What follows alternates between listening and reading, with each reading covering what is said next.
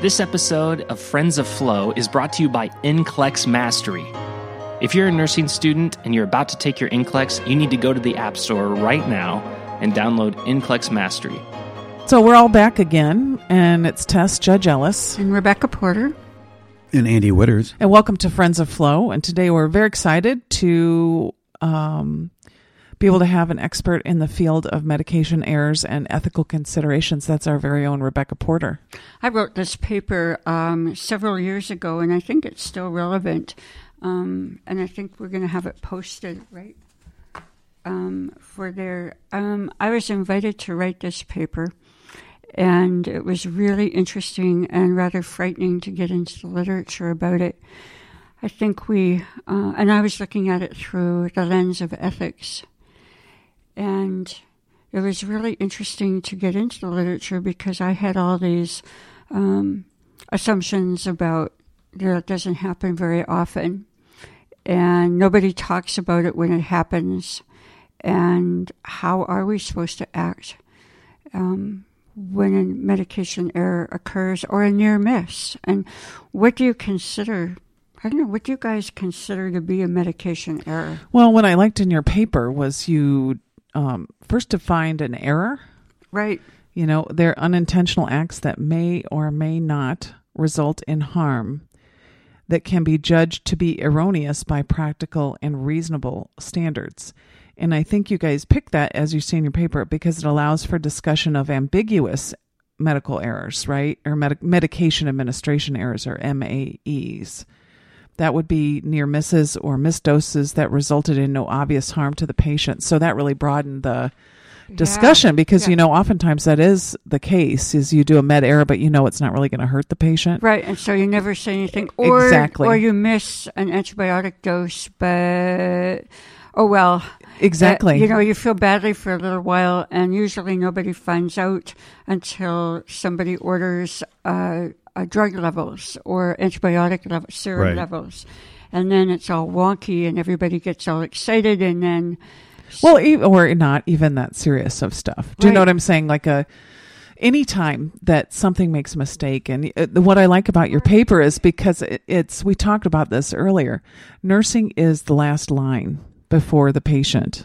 And so, but yet there's so many other aspects of what goes into an error. When you broaden the definition of medication errors, then that brings in a conversation about the ethics and trustworthiness and honesty. And so that was a big part of your piece, is what does it mean to have trust and what does it mean to be trustworthy? And then so that I like that about your piece, but there was so I guess I guess that's a place to start, is talk about trustworthiness and the code of ethics and honesty that we have. So, right, when we talk about the ethics of making a mistake, you know, we're looking at the virtues. We're looking at the virtues of being a nurse, virtue ethics. And we think about things like trustworthiness. We think about being accountable. And we think about responsibility and taking responsibility. Being accountable for what we do is one of the most important professional expectations of being a registered nurse. And that includes NPs, CRNAs, midwives, the whole continuum of nursing. And accountability means that I have the judgment to do the right thing. So we were talking earlier about, before we started recording today, about near misses or our own professional judgment, and is it recognized, and do we speak up? And you had a story, Tess, about... Oh, back when I was first a nurse in the emergency department. Yeah. And... yeah, and this gets in. Yeah, so I was a nurse in the emergency department, and this patient was in need of potassium replacement, and it was very urgent. And the physician wanted me to push IV potassium. I don't know the dose, but I knew enough to say, I don't think that's right to push this, and I'm not sure I'm comfortable with that. And but then the doctors, there were two physicians and somebody else I didn't even recognize in the room, and of course the patient and me. And the doctors both said, no, that's okay, you can do this. And so as I started to do it, this person who was unnamed in the room says, with a very authoritative, calm voice, said, if you do that, or be prepared for the patient to have an arrest, if you do that, that person is going to die. Basically validated everything I had been saying. And in a way, and ended up that was the anesthesiologist. And so it's what we got into the discussion was the nurse being right there with the patient. Mm-hmm. Right. And so when you look at that through the lens of the virtues of responsibility and accountability, what it is doing is saying you have to speak up and you have to be confident in what you're doing. We nurses are the last point of safety between the patient and everything else that happens to them. That will get into trustworthiness in just a minute. But one of the things that I think is really important about accountability and taking responsibility is getting away in medical or medication errors, however broadly we define it, is getting away from that name, blame, and shame environment. That we have a responsibility, a moral responsibility, and I think legal responsibility to create a working environment where people are not named, blamed, and shamed. So it's a place where you supported when a near miss happens. Yeah, it's the culture, Sure. and it's the leadership culture of the, and your paper is excellent, and it is. You spell it out in the conclusions where you say it's an opportunity to exercise kindness, I believe. I'm paraphrasing, but that is a cultural thing that I think nurses tend to beat each other up when errors do happen. Right. And to err is human. The first sentence of the article is errors or mistakes are part of the human experience, period. I mean, this is... Yeah. And we should be able to support each other and be like, yeah, that we made a mistake. Let's move on. Nobody comes to work intending to do something wrong. Right. And this could happen to any one of us. And that kindness that we show in saying, man, oh man, how are you doing? And instead of getting into the gossiping and the blaming and the shaming, but sometimes when these mistakes happen, we're so busy that we don't even realize what's happened until we get home from work and are reflecting on what happened. Mm-hmm. And then do you go back and disclose? And to whom do you disclose? And it should not be, well, I'm not going to talk about it ever, and I'm not going to fill out an incident report, because things have a way of surfacing. So let's talk about that. Let's because I think there were questions too that have been sent in about who do you report to, right? How do you do this, and do you fill out an incident report, and do you document that? Why would in you the not medical record? Why would you not fill out an incident report? I would imagine for fear. Exactly, and the culture, I do too. And the culture. But if when you look at why do medication errors happen? So when you as a nurse are giving a medication, here's an example. When you are giving a medication, you go to the med room, you pick it up, and you go to the patient's bedside. And let's say the bedside, people are visiting and talking. You don't know who everybody is in a room. When you give a medication, you give it to the right drug to the right patient at the right time. And there's steps involved in all of those. But the bedside is really chaotic. And there's a whole bunch of people in there visiting. Right. So do you actually stop and say, Mr. So-and-so, could I see your name band? Could everybody stop talking for just a minute? I want to give a medication. Yeah. Or do you just sort of slip it to them and say, here's your med, and run out of the room? And if you're a nurse practitioner writing a prescription for a patient, do you actually print it out in hand printing for them away from distractions and say, this is this medication, this is how you take it, and make sure that they can say that back to you. So, and we're relying on technology so much. Right. And there's room for errors there. Well, not everybody has a name band. Not everybody has the ability to confirm their identity. Right. So think about dementia units. Think about long-term care facilities, skilled units, offices, dialysis units, where you're relying on family members, you're relying on other nursing staff to identify patients, where that identification, that technology is not applicable in those situations. Well, I thought name bands, in a nursing home, you just, what happens when a new registered nurse comes on and doesn't know everybody and you have a patient with dementia? So what are the standards of that place? What's protecting you as a nurse, legally protecting you to make sure that this is the right person with the right drug at the right time? So those are things to think about. And there's so many factors that go into making an error. And you talk about that in the paper, is that even though it's the nurse's accountability at the very end, right at the patient point of delivery of medication, you mentioned that there are lots of system factors that play a part in it. And your article talks about specifically in the ICU, the poor lighting, the physical environment, the alarms, the distracting conversation, then the communication. Is it a verbal order? Was it written down? Was it actually entered in the computer? And then talk again about leadership issues. Who's responsible? Lack of support. Not enough nurses. Yes, not enough nurses. Right. And then the social cultural milieu. Right. So the communication collaboration issues, especially residents and fellows and such. What if the person you're working with is really a bully? Mm-hmm. Right. And really intimidating. I remember in my very first job, I was so afraid the very first time I gave a medication without an instructor around hovering over my shoulder.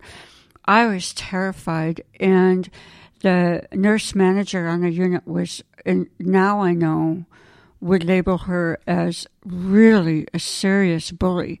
And she would stand over and yell at me and demean me and berate me for being slow and methodical. Mm-hmm. And so what's that environment like? what is the leadership like, particularly when you're new? And how can you, I think, thinking about this, how do we come up with solutions for our own, I think you called it agency. Mm-hmm. Our own moral agency. Yeah, and the professional moral agency in a morally safe environment in here, and what's our responsibility for that? And we have to create that. And it doesn't just come from leadership. It starts at the bedside, and being responsible and accountable to your patient. And disclosure, and we about saying, yes, a mistake has been made, and there is being a paradigmatic shift in hospital environments about admitting an error. And this needs to be an open conversation with your legal risk team, and not just something that's sort of gossiped about or misinformation tossed around at change of shift or when you're out having coffee together. The thing I want to talk about is trustworthiness. The Gallup poll puts nurses at the top of the list every year. By far, we're the most trustworthy. So you think about your patient in a bedside, maybe with dementia, Andrew, all the people that you look after as a nurse practitioner in the nursing home, and the vulnerability of people, and the family and the patient, no matter where you're caring for people, are trusting you to do the right thing. And if you make an error, you didn't mean to make it, but they're trusting you to tell the truth. And sometimes that's really hard.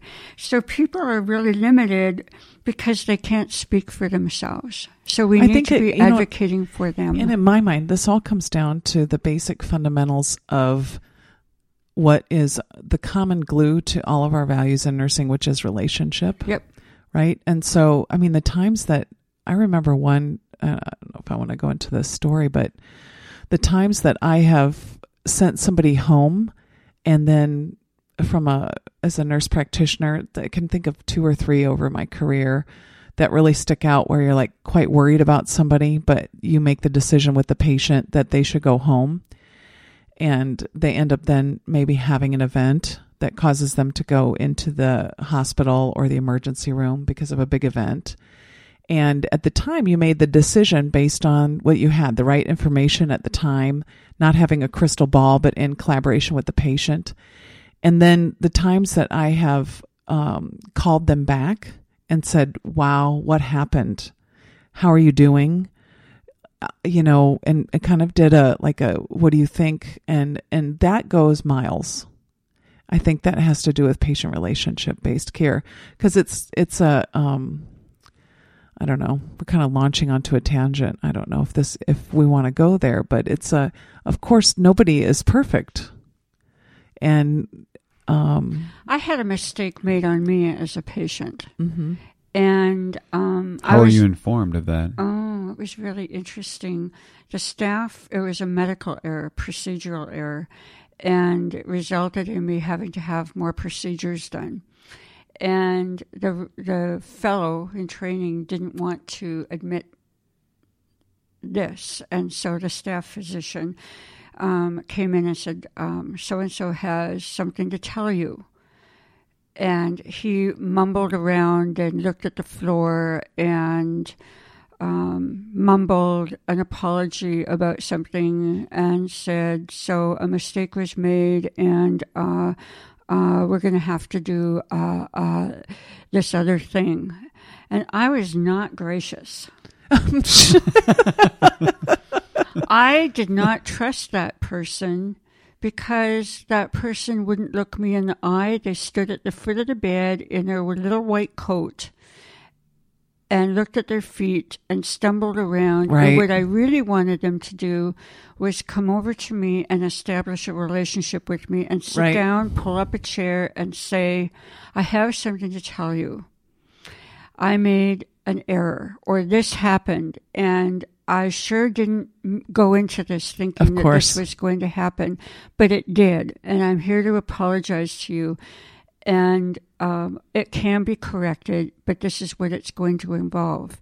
And so that would have made me feel a lot more comfortable than, so if a nurse had made a medication error, that if the nurse came to me and sat down and said, instead of a nurse running to a physician, we have to be accountable for what we do. And you don't run and tell mommy and daddy that so-and-so, I did this. Or simply write the incident report and not necessarily, move forward in the best manner that way. Right. So what are our challenges? Challenges to reporting are culturally based. In the unit, in the hospital, we get blamed. Mm-hmm. Nursing. Nurses, other nurses will blame us for, oh, well, she's really stupid, or he was just back from Concord. No compassion. And then that person gets distanced. Everybody will sort of walk away from you because you made a mistake and you must be a crummy person. People gossip. And then what happens is there's a lack of trust. I didn't trust that physician group one iota. Well, I mean, where does this also, I don't want to interrupt you from your list, but where does this take then a really good nurse and not let them thrive in nursing versus saying, here's how we rally around and support someone because it could have been me. Right. Do you know what I'm saying? It comes in reporting and filling out that incident report or that patient safety report, because you did not mean to make that mistake, but there were contributing factors. You were answering 10 call lights. There were 3 people that were needing to go to the bathroom. The room was filled with visitors. The place was chaotic. The technology failed. The pharmacist and the resident made a mistake in calculating the dosage. You had a fight with your husband before you came into work today. Right. I think that's one thing in your paper, the human factors. Right. What they talk about this in airline pilots and piloting is, what did you leave at home? Right. And what did you have to assume when you come on? Nobody is super person, Right. And so personal lives. When you walk through the doors of the hospital, I liken it to putting on your backpack for work and leaving the bags that you carried in from home at the door. And you really do have to be able to separate and concentrate. But there's so many factors that go into a mistake. or a near miss, and how important that is. You guys know that I have to go. Oh, Tessie. I have to go, but I think this is probably a good time for a break anyway, and then you guys can answer direct questions maybe after this is done. That's a great idea. Okay. We're going to miss you, Tessie. Well, I'll be back. I know. And I'm with you always. See you, Tess. Whether Bye, you want Tessie. me there or not. And Bye-bye. Andrew and I will be back in just a couple of minutes. Here at NCLEX Mastery, we love nurses and especially nursing students, but we need your feedback about this podcast. If you have ideas on topics or you have questions you want us to answer, shoot us a message, leave a comment, go to our Facebook page, and just tell us what you think, because we want to help you in the most specific way that you need that help. Thank you so much. Hey, and we're back. It's Hi. Andy Witters here, Friends of Flo. And Rebecca Porter. All right. We're talking about medication errors and near misses based on a paper that I wrote a few years ago. So we're back to talk about, Andrew, you had a question while we were taking a break. Well, I thought you brought up a really good point about a healthcare provider, a nurse that might make an error, and the difficulty of taking the onus for that error.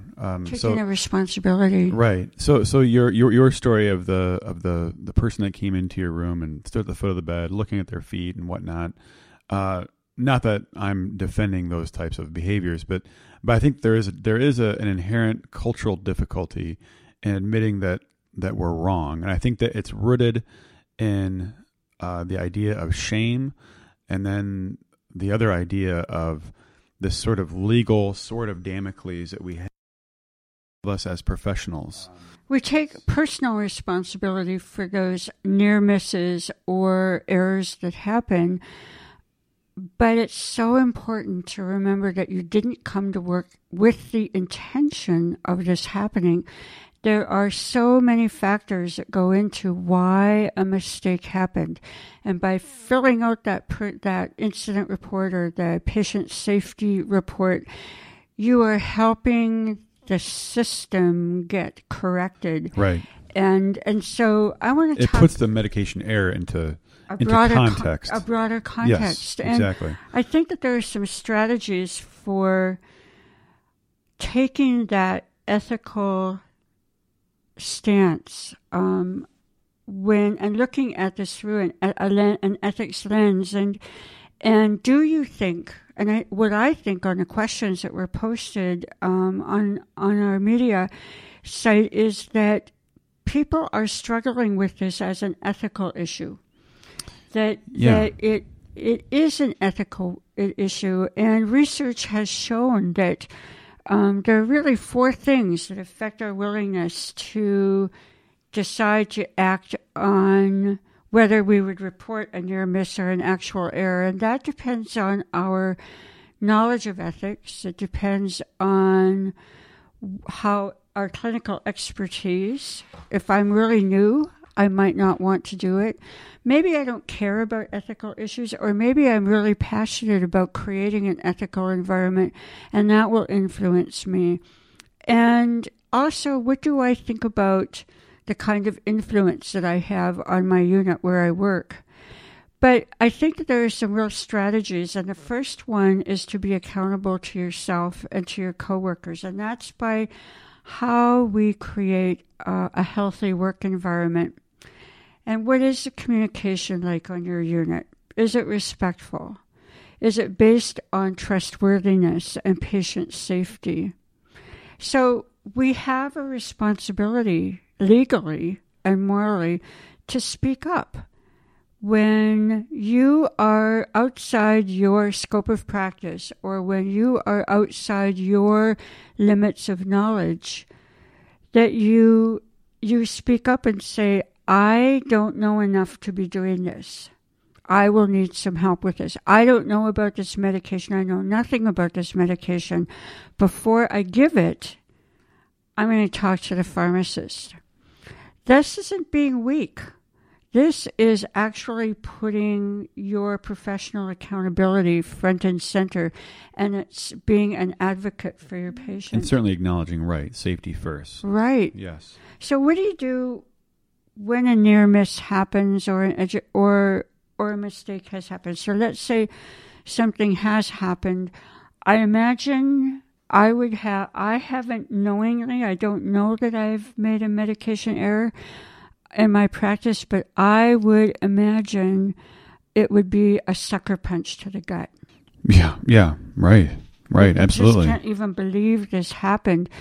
And so the first thing you want to do is either run away, ignore and pretend it didn't happen, but there's also, you have to admit it, because what if something untoward happens to the patient? And so you can immediately see that having a safe work environment where people aren't being blamed, that you can go to your nurse manager or your charge nurse and have a dialogue at the very least. And have a very good conversation behind a closed door and talk about how this should be disclosed to the family, to the physician, who should disclose it, and being mindful that admitting an error respectfully actually strengthens that relationship. Sure it does. With your coworkers, with the person that ordered the medication, that you can say, I made a mistake. And I would say that what I've seen in practice when it's communicated to the patient and family members, it's done so as a team. So you have maybe a nurse manager and a couple of shift nurses present that are presenting the error, the situation that happened. The majority of the time that I've seen it in practice, if family members and patients are forgiving, of course, when there's no... If it's a heartfelt apology. Right. And of course, when there's no harm done and there's... It's understanding the context of what... of how it happened. And not as an excuse for why it happened, but these were the mitigating factors. Yeah. Again, in my practice that I've observed, that coming at it in a team fashion is helps to mitigate those angry feelings, the feelings of sorrow that I think occur on the nursing side. Stops the gossip. Yeah, stops the gossip. It builds people up. It encourages this idea to move on. And it's an opportunity when you know that one of your coworkers has made an error, that you can walk over to him and say, gosh, how are you doing? That must have been awful for you. Yeah. Do you want to have a coffee? How can I help you get through this? Yeah. And not an opportunity to start gossiping and blaming. If you choose not to disclose an error, what are the consequences? Well, I would imagine the feeling of guilt. I can't imagine not disclosing an error, especially in this day and age. Again, and we talk about patient autonomy, and we want people to have information about their care, about their treatments, about how things are going, and we respect autonomy. One of our first priorities ethically in our code of ethics is to advocate for the patient. And if we withhold information from a patient, we are not advocating for them and we are not respecting their autonomy. Right. Those are two huge violations. And what we were talking before in the break is, man, it just erodes trust. Oh, absolutely. Trust in one another, trust for the patient, for you. And then it's so important to talk about near misses or an error at change of shift report. And just to say, I missed that antibiotic. I filled out a report. Things got really busy. The drug didn't get here from the pharmacy, so he didn't get that drug. I'm really sorry. I filled out an incident report. I said why it happened. But you need to know that this happened. Or I gave an extra dose. I forgot to check the electronic medical record. I went ahead and gave it and realized that the patient had a double dose. in half the time. And this is what I've done to monitor the patient. And I've told the patient, and I've talked to the pharmacist, and I've talked to the physician, and we're just going to stagger the next few doses. And we all know that. Sure. So it's a safety issue. What do you do when people get into the name, blame, shame? Oh, well, how do you handle that, Andrew? Well, I consider myself a leader and a team member when taking care of a patient. And when I communicate with a patient and their family, I will always tell the patient, "You are my focus. I am your advocate. You are my leader." Tell your body, your clinical symptoms will tell me what I think you need. I'll give you the recommendations. You can accept that or not accept it. But if a mistake is made, so when a mistake is made, I tend to gather all the evidence. Again, if it's made, but then I will present it or try my best to be present to present it as a team. And this is what happened, and these were the failure points, and I talk in general terms of it was something in the system. It wasn't a choice that a nurse or a care provider made, but this is what happened, and this is what we identified to make it better, to mitigate that future error again. Right, and it also creates that culture of safety and respect, right, and without relationship. naming names, right, is the important aspect, and and a patient who might be argumentative might say, "Well, I want to know why nurse X here didn't recognize that in the first place." And then I just go back to the facts. This is what happened. It wasn't intentional, and I've never seen an intentional egregious error. I think that I think intentionally harming people in this profession, in this line of work, it's exceedingly rare, if at all it exists in my experience. I've never seen that. So you're talking about your role as a nurse practitioner and a leader, correct. But what advice do you have about naming, blaming, shaming that goes on among staff nurses, in the back room and the staff room at change of shift? And there's this gossiping stuff going on. Oh, she can't believe she did that. Boy, I'd never let her near me. Well, simply put, if you choose to gossip, you're poison. Like you're just poison. So you're part of the problem. So, yeah, you're a huge part of the problem. And it might, even if it feels good to get some gossip off your chest and to put someone down and build yourself up. I mean that's what gossip is. So when people start gossiping in the back room, in the staff room, and start whispering about what happened, and you're there, right there. What are things, it's really hard to speak forward, but it's just to say, any one of us could have made that error. That's what I have typically said, and I'm established enough in my practice where people just don't gossip around me. But when I have heard it in the past, I say, hey, we're all human. I paint in the context of people make mistakes. No one is perfect. We're all.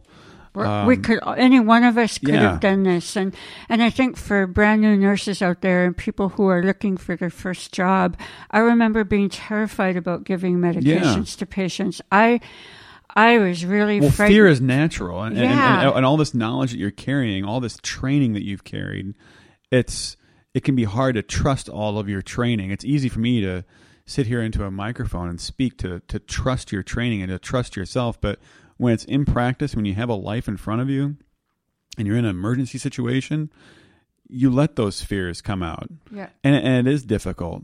And so what I would recommend is recognize those fears, and talk to your your colleagues, or even your mentors, right, about these experiences that you might have, and work through them. Right, and in the staff room to have the moral courage to speak up and stop the gossip. It's really hard, but when you're a new person, and even a senior staff person, you have a moral obligation and a great opportunity to work on changing the culture of your unit. Absolutely. But how about some things that we can do to prevent those near misses and to prevent those medications? And I think from my research, it's really avoiding workarounds. Those are one of the great sources of medication errors. Or avoiding shortcuts. Yeah. Right. So that means making sure that you actually look at the original order before giving the medication. That a lot of things get passed along in a medical record, get added without. I think it happens less with the electronic medical record. But if you haven't seen that original order and the date that it was originally ordered, and does this patient really still need this medication, that take that few minutes and double check. And during rounds, or when you're talking, when rounds are being made on your patient, open up, talk about treatment plans and other medication options, and make sure that you really understand why each and every medication. I think sometimes medications get carried along in hospitals, particularly on older patients, without really clarifying what it's for, how long is it to be given, and what's the stop date on this medication. Or even the need as well. Yeah. Yeah. I will interject though with the advent of how much technology is involved with providing medications.